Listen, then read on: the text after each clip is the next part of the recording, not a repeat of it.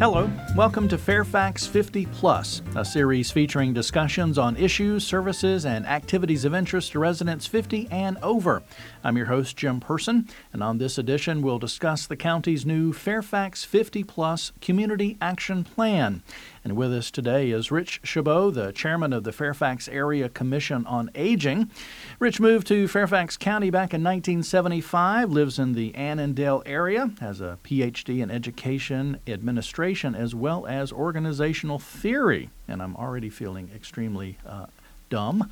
Rich works as a consultant, also does a good deal of volunteering. He's president of the Red Fox Forest Civic Association, and he and his wife coordinate a medical transportation ministry at Holy Spirit Catholic Church. So busy young man you are, Rich. Thanks for having time to be with us today. Well, Jim, thank you for inviting me. I'm going to talk about the Fairfax Area Commission on Aging and specifically the Fairfax 50 Plus Community Action Plan. But before we do that, we'll talk about the Commission on Aging. If you could kind of give our listeners a little bit of background, Rich, if you could. What is it and what does it do?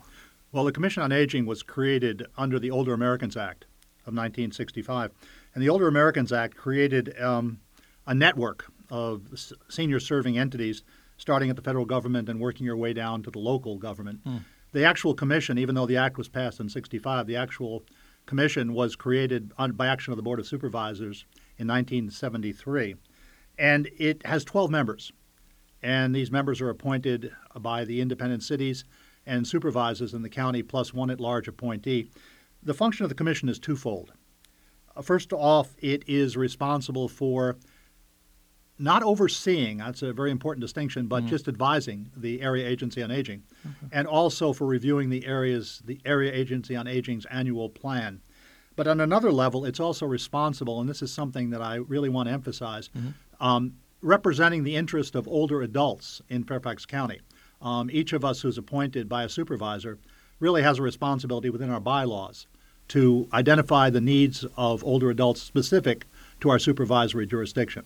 And that's something that we're going to be emphasizing even much more with the 50-plus plan. Okay.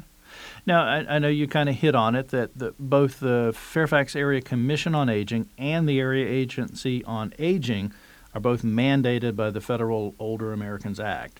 There may be some of our folks listening that really like policy, legislation, and that kind of thing. Can you tell us briefly a bit about that legislation? Well, the Older Americans Act, as I said, was passed in 1965.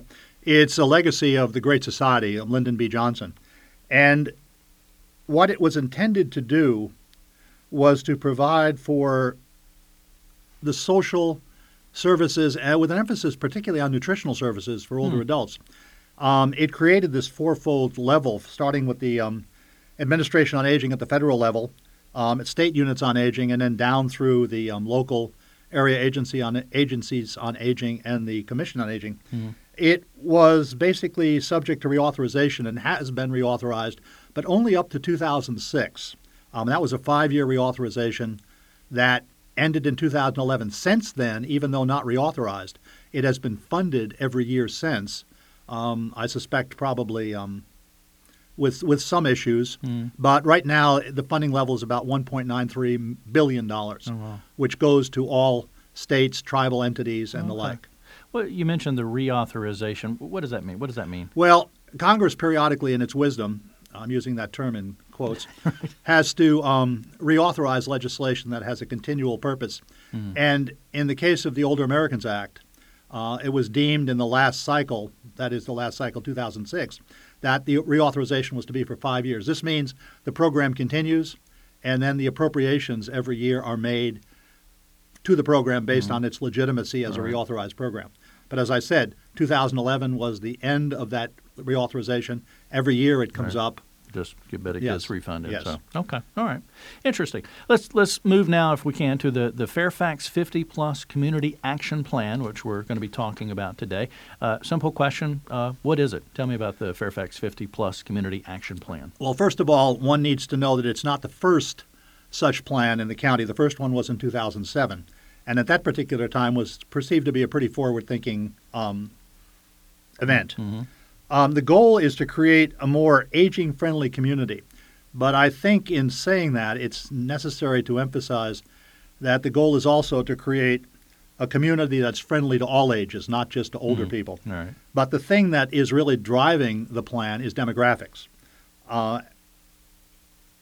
In 2030, the 50-plus population is going to increase in Fairfax County by 19%. The 65-plus population is going to increase by 51%. Holy cow. And the 70-plus population is going to increase by 55%. In fact, the fastest growing segment of the population right now is the 85-plus population. Longevity, obviously, is something that's succeeding. Right. But the idea is that there are going to be services needed for these individuals as they age, and the goal is to anticipate the needs and to provide for them to the best of our ability. A lot of stats you threw out there, a lot of justification or need, I guess you could say, for older adults.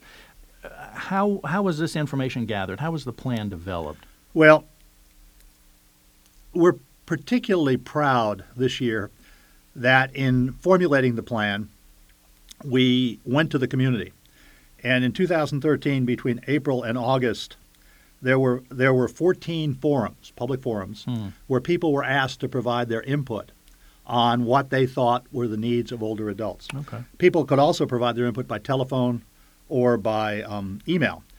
750 people attended these forums. Wow. They were well attended, and the people were very articulate in expressing their needs. And in talking about these forums, I want to give unbelievably due credit to Sharon Lynn and the staff of the Agency on Aging for organizing these. This was no mean logistical feat to put these things together and to then aggregate the data.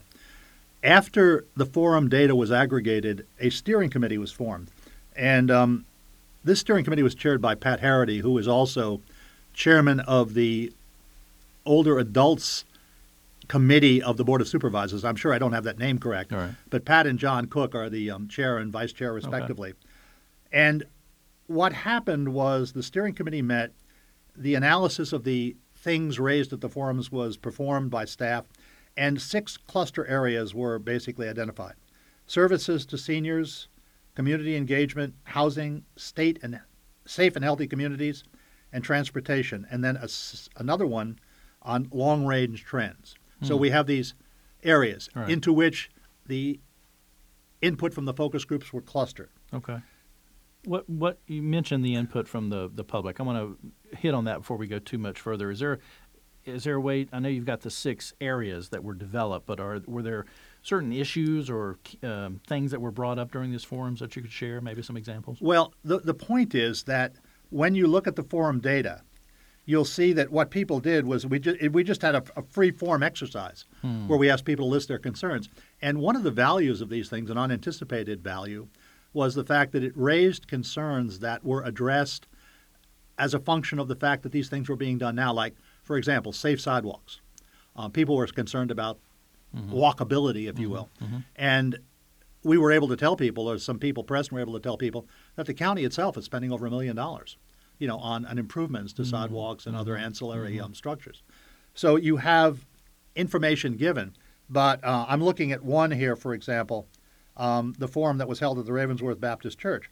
And people voted, so these things didn't get overwhelming support. Oh, okay. But, for example, under safe and healthy community, the one that got the most support was provide information on telephone scams that people could be made aware of. Yeah. And interestingly, that is one of the initiatives, ultimately, that came out of the steering committee. Yeah. So we did listen and we did hear, but the aggregation of the data was a great challenge because of just the variability of the way people express their needs. Sure. What were those 6 initiatives again that the plan's going to address? Okay, well, they're not initiatives. These are clusters. Okay.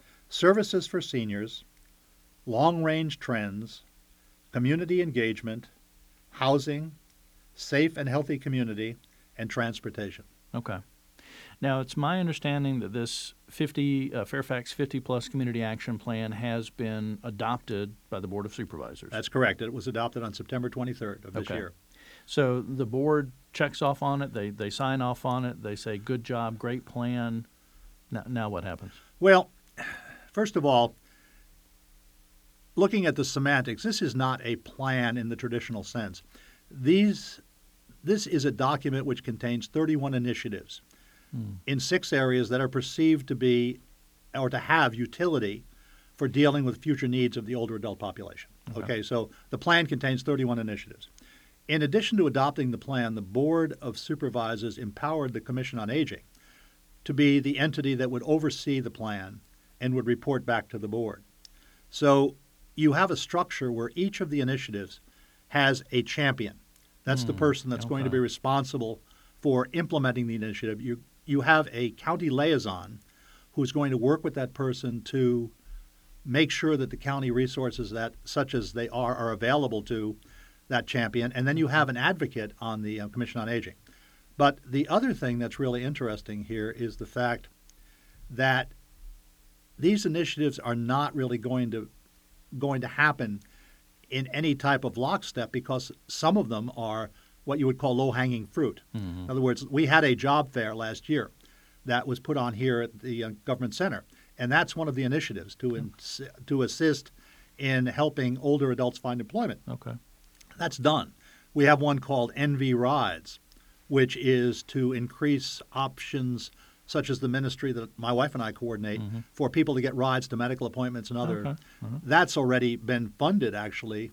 But the other thing is that we were charged by Supervisor Harity, and this is a very intelligent view as far as I'm concerned, that any initiative that was accepted had to be actionable. That is, you had to be able to do it, Right. affordable. And when he said that, what he meant with a wink and a smile was basically couldn't assume the county was going to pay for it. Right. So public-private partnership is a real important feature of this, and attainable. Something could be actionable and affordable, but it could be so unrealistic. And I mean, for example, I'm working on one right now which involves cooperatives. Okay, now there'll be a phase where we'll determine the feasibility of the applicability of that concept to a particular problem. If it's not feasible, that initiative will cease. It's also possible that there will be initiatives that will come to the fore that will be entered into the plan during the actual active process. Okay, living plan. It's a living document. That is very important to understand. Yeah. Okay. So you mentioned public-private partnerships a minute ago in your answer. Does that mean that you're looking for residents, organizations, nonprofits, businesses to get involved? Most definitely. Okay. Most definitely. That is almost essential. Okay. I almost said the word burden, but it's not. The opportunities that are presented by the needs of older adults are such that it's not going to take just the county. I mean, the county cannot be perceived as doing all things for all people. It's got to be an effort where you utilize resources wherever you can find them. So, for example, and this is not one under the plan, but I just give it to you as an example. The Northern Virginia Community Foundation, on its own, funded the development of a trends document on older adults in Fairfax County. This is something normally the county does excellent demographic research. Here was a supplemental piece of work done totally on the on the nickel of the community foundation.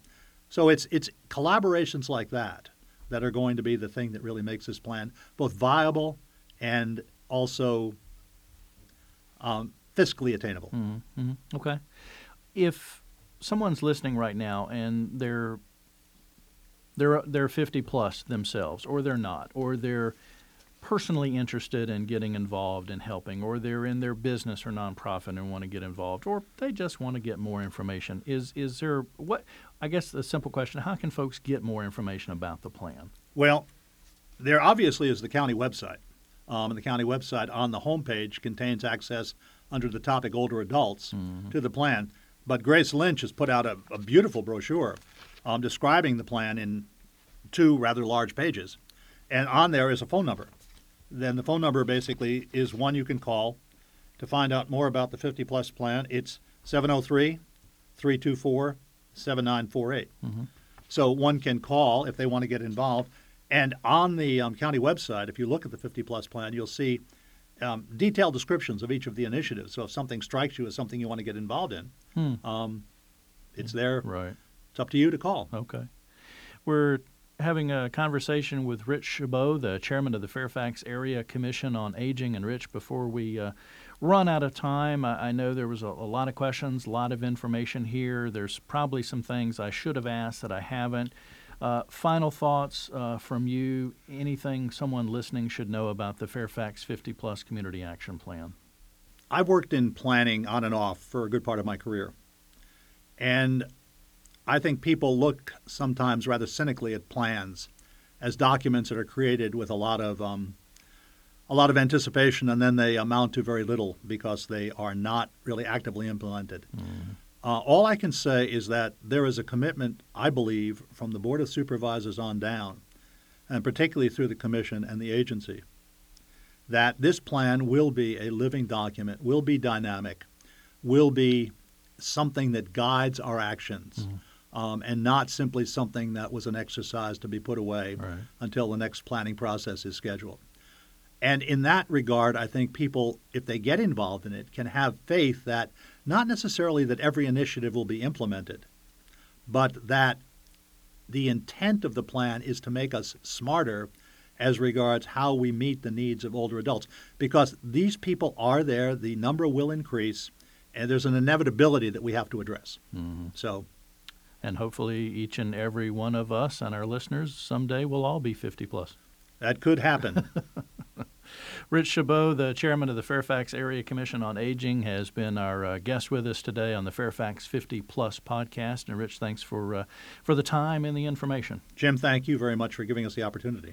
And if you would like to get more information on county services and recreation for older adults as well as the plan, you can call 703-324-7948. The TTY number is 711. Or you can go online to fairfaxcounty.gov/older-adults. From there, you're just one click away from the Fairfax Community Action 50 Plus Plan page.